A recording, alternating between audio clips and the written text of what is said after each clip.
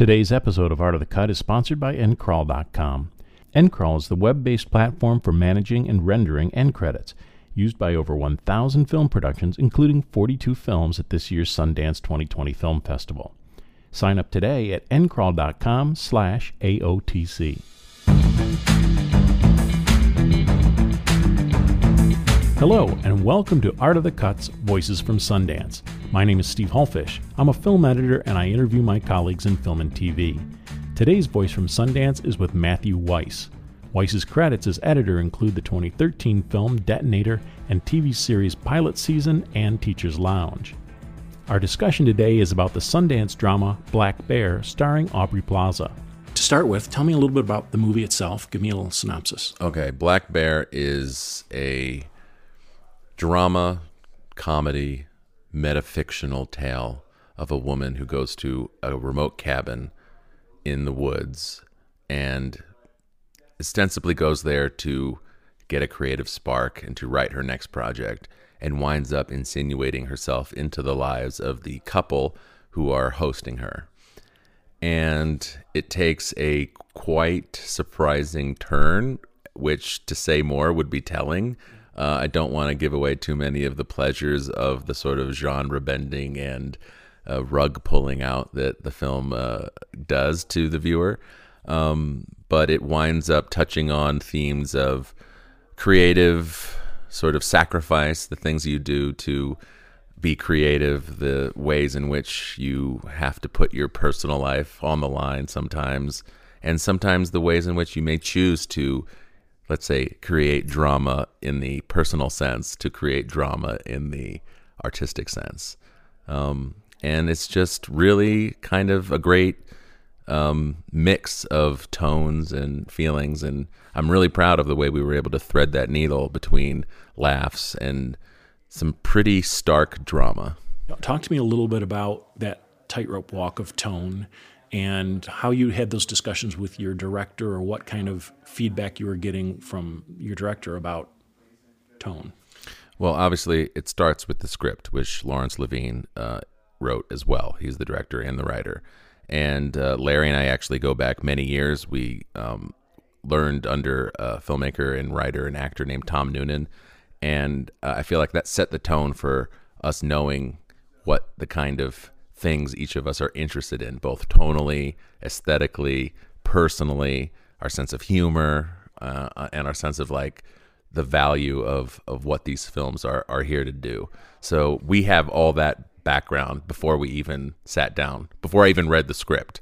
And then I read the script, and it's just such a fully realized vision and such an ambitious kind of, I don't want to use the word mashup, but let's just say such an ambitious kind of synthesis of drama, pathos, humor, sadness, and all of these things that it's what essentially drew me to it, aside from just wanting to work with Larry, having done trailers and other things with him. But the script really nailed that kind of tightrope walk. And I knew it would be like a matter of getting the performances. And Larry is nothing if not an actor's director. So he was very focused on making sure that the truth of the story was being told through the performances as well. And with that kind of raw material, it really was just up to us to just like not ruin it, to not step on it, and to kind of give it the pace and the timing and all that other kind of aesthetic kind of structure to let that story get told. What discussions were there about where you needed to be at certain times, or how far you go into one tone or the other before you switch tones?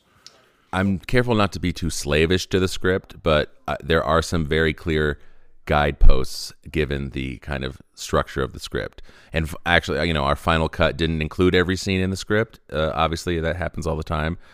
So that gave us some leeway to play with things that were just like, you know what, maybe not this left turn. Let's just stay on the road here, and then we'll get to the left turn 2 blocks down. But how did we do it? How do you do it? It's a gut thing. It's a feel thing. You try things. You see if it's working. And I do take the approach, the sort of Walter Murch approach of just like you throw out the script, you look at the pile of footage you have, you say, what can I make out of this? You treat it like a documentary, and you build things that you find interesting. You start with the smaller moments, like, oh, this and this together make that, and then that and that make the other thing, and you sort of follow the breadcrumbs until you can step back and you say, okay, we're laughing here, then we're suddenly really like upset. And I think that works. I think that's surprising. I think it's revealing, because we're not just whiplashing the audience for its own sake. We're trying to show that you have moments of sadness or moments of anger or moments of jealousy or moments of tenderness all wrapped up in the same either relationship or moment. So I feel like, it's like your own inner sense. It's your own kind of inner compass of how life is, not to get too pretentious, but that is ultimately what I feel like we've had to rely on. And as you were watching like the first assembly or various assemblies as you were going, did you, what were some of the discussions you were having about those same things, those kind of transition elements, like, oh, we need to put some space in here. I didn't think we did, but these can't go together, or it's really cool that they go together, as you mentioned. Yeah, I mean, look, I'm a big believer in winding it back and watching it with a long lead up. So you're not watching it too much in isolation. You've got to step away from it long enough that you need the context. Yeah, you need the context. And we always say like, oh, that looked good. Let's see if it works in context. Let's see if it works if we wind it back 5 minutes. And then when we get there, does it feel like just like a weird turd in the punch bowl, basically. But for the most part, these things all really work. There wasn't anything that, well, not to toot our own horn, but I feel like this film had a high degree of difficulty that was being asked of it to pull off. And I'm very proud of to the extent to which we pulled it off. I mean, you'll be the judge. But when you see the movie, everybody can see if they think it's too much of a whiplash. But also Larry and I also really talked a lot about other filmmakers. We have a lot of that kind of shared kind of taste in common. So we looked at guys like Cassavetes and Maurice Pialat, and also a Korean filmmaker Hong Sang-soo for the kind of structural things. So we sort of had faith in our deities that what we were doing was going to be possible, and it wound up, I think, working. I don't know that Korean filmmaker. What was the idea of the structure that you felt like you were going to take from him? This toes very close to this one of the big kind of reveals, but let's just say that there's sort of like two parts to the movie, and one part sort of is like a funhouse mirror echo kind of warped version of the first part. And Hong Sang-soo does a lot of movies that are like his are very committed to the like dual structure of like you see a story, then you see the story almost start over, except instead of going left, he goes right. And so he's got that kind of proclivity. And Larry's script sort of adapts some of that kind of approach. Talk to me a little bit about performance.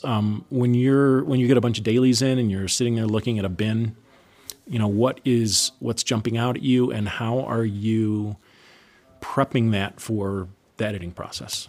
On this film, I was my own assistant editor, so I wound up watching every stitch of every piece of footage as fast as I could. But my first pass is usually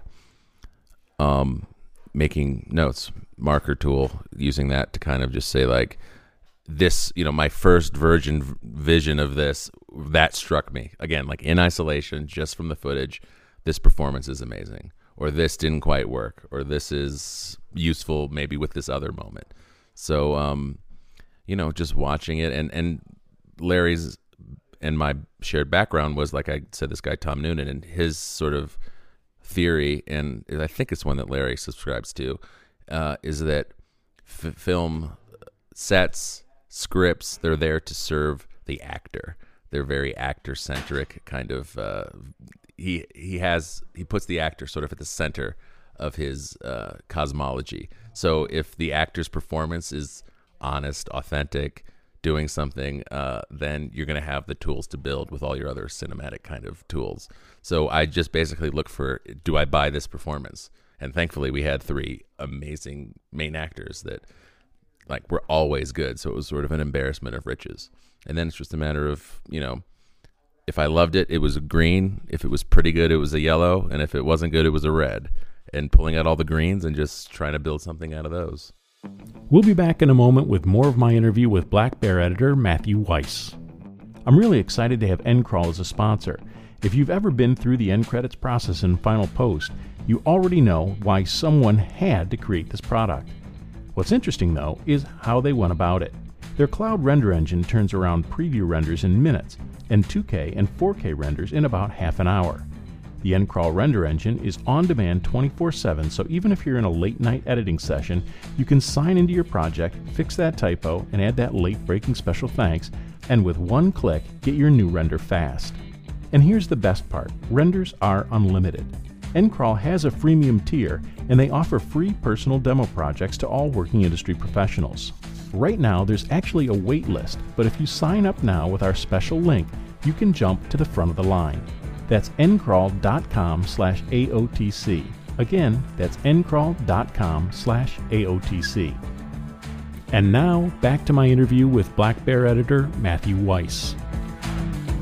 Was your relationship with the director one that grew because you felt like you had this shared sense? Because otherwise, if he's so into performance, you really have to hope that your taste in performance is similar. And we knew it was. I mean, that's one of the great things about our relationship is that for generously saying 90% of every decision, we were simpatico on, and that doesn't always happen.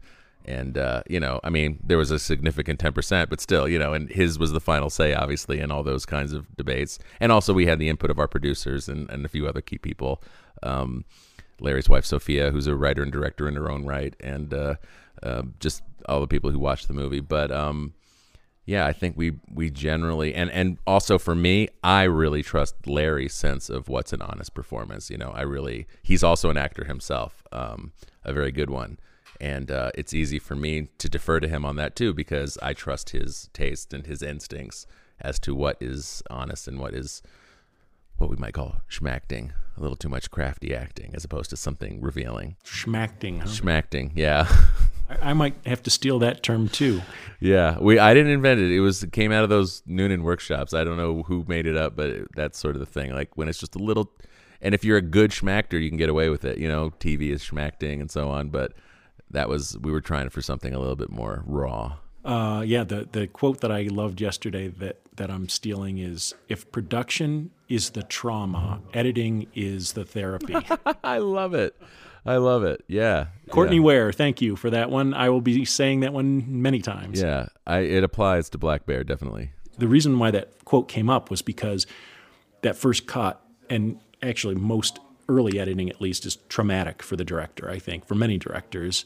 And you're there to kind of be the support, be the trusted cohort. Right. Talk to me about that relationship. I tend to think that I am a trusted cohort. I mean, you'll have to ask Larry, but I think I'm safe to say, and he's expressed as much to me. And actually, this is something that I've kept getting told, and it's sort of like, since I'm not any other editor and I don't deal necessarily with other editors, it's sort of interesting to hear that a lot of people thought that my first rough cut was not really a rough cut. It was like it played like a movie. And maybe I was a little too precious or a little too sort of meticulous about how I wanted it to go on that first cut. But I think it helped, like you say, make Larry feel comfortable that his movie was in good hands, that yes, we were going to change it from a almost 3-hour cut down to what we have in an hour and 40. But, I think it worked that we had like more fully realized scenes put together at that time to build, like you said, that foundation of trust. And, he's known me for years. I think he believes in me, and he believed in me enough to hire me to do this. And I hope I acquitted myself well. Again, I don't want to speak for Larry, but I think that's the word on the street. There's been, in many interviews, there's been debate about whether the editor should deliver exactly on script. In other words, not cutting out any lines, not cutting out any scenes, or that's what you did. Yeah. So talk to me about that and why you did it that way. Well, honestly, it's because I think like the director needs to see everything he shot. He needs to have the option of like, oh yeah, that's garbage. Oh yeah, that's the key. We need to build around that. Or not that anything was garbage per se, but it was just, you have to be able to make that determination. And I was like, I'm displaying this. Like I don't feel comfortable making that final decision. I don't think that's my place. So I did that with that in mind, knowing maybe along the way this is probably going to go. But you have to show him what you think is the best foot forward of this scene and every scene. And maybe it was 2 hours and 45 minutes, but it resulted in our ability to sort of assess the movie as a whole and be able to make sort of like the intra-scene cuts, like, okay, she doesn't have to walk all the way across the room, or the sort of scene cuts, like we don't need this subplot. Yeah, that was one of my big errors on my first feature film, was just saying, oh, these 2 lines are going to go. Let's start the scene a minute later.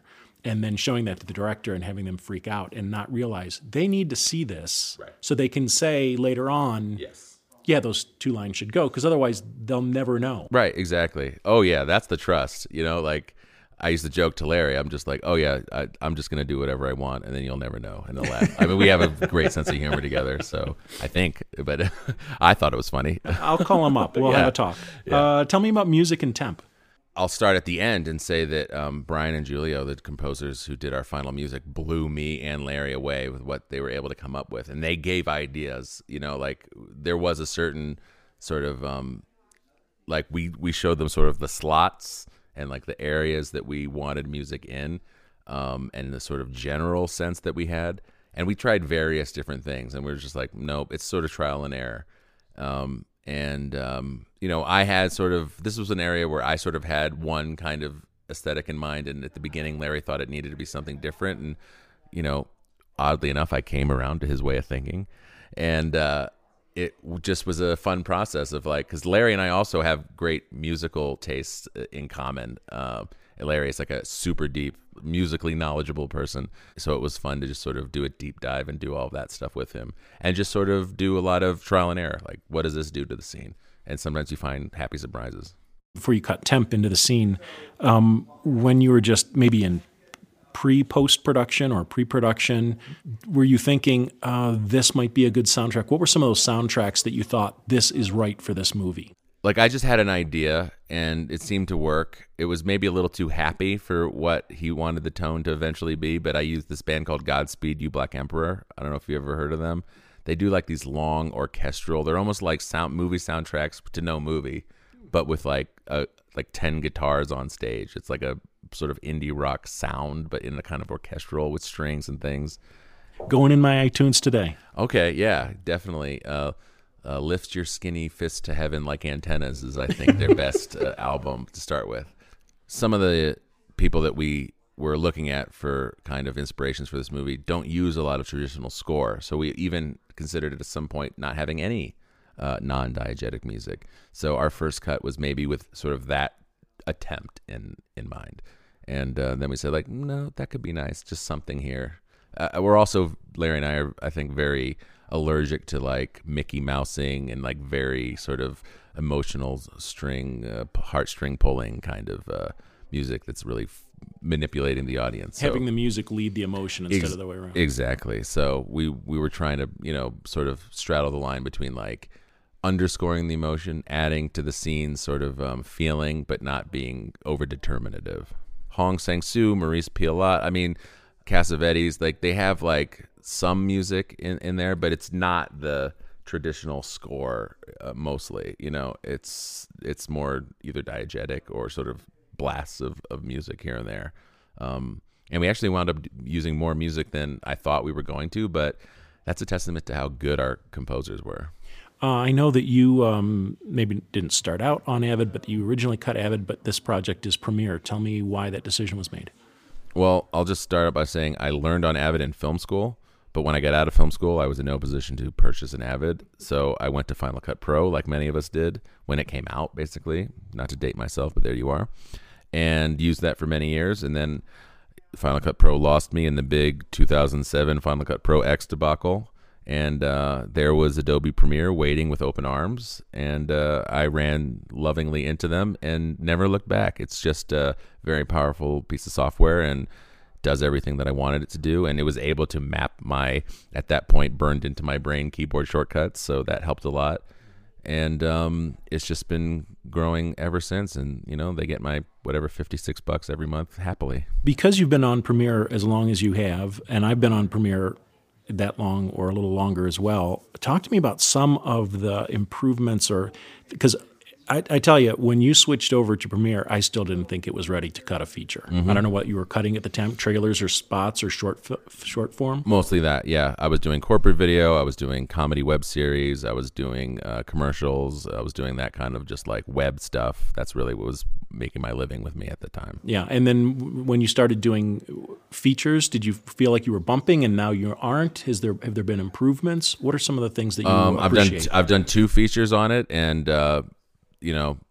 I've never run into anything on my end. Well, the first feature I did was in 2012, and that was the time when the Post House had more issues with it. And now they all say to me, "This is great. We thought it was going to be a problem, and it all worked out fine." All the AAFs and XMLs, they still take the XMLs, and the EDLs, they all translated almost completely flawlessly. Did you have any other apps that you used from the Adobe universe? Not on this movie. I did a few temp VFX. We had like 2 or 3 VFX shots that we gave to our genius VFX editor. I didn't necessarily use any. I use Adobe After Effects for some of my other commercial work in the sort of like most ground level manner, lower thirds and transitions and things like that, and very sort of basic animation. But no, for this we were basically all inside Premiere just for doing the editing. We had a sound designer working in Pro Tools and everything else outside. Great. Our time is up. Thank you so much for your conversation today. It was a very Thanks for having me. Appreciate it. Thanks for listening to Art of the Cut's Voices from Sundance podcast. Also, check out ProVideoCoalition.com for more than 200 interviews with the world's top editors. Or read the book Art of the Cut, Conversations with Film and TV Editors for a topic-driven, curated experience. Thanks again to my guest, Matthew Weiss. I'm Steve Hullfish. If this is a podcast that you got something out of, give us a review on your favorite podcasting platform so others can find us. Then follow me on Twitter and Instagram at Steve Hullfish, and make sure to tell a filmmaking or film-loving friend.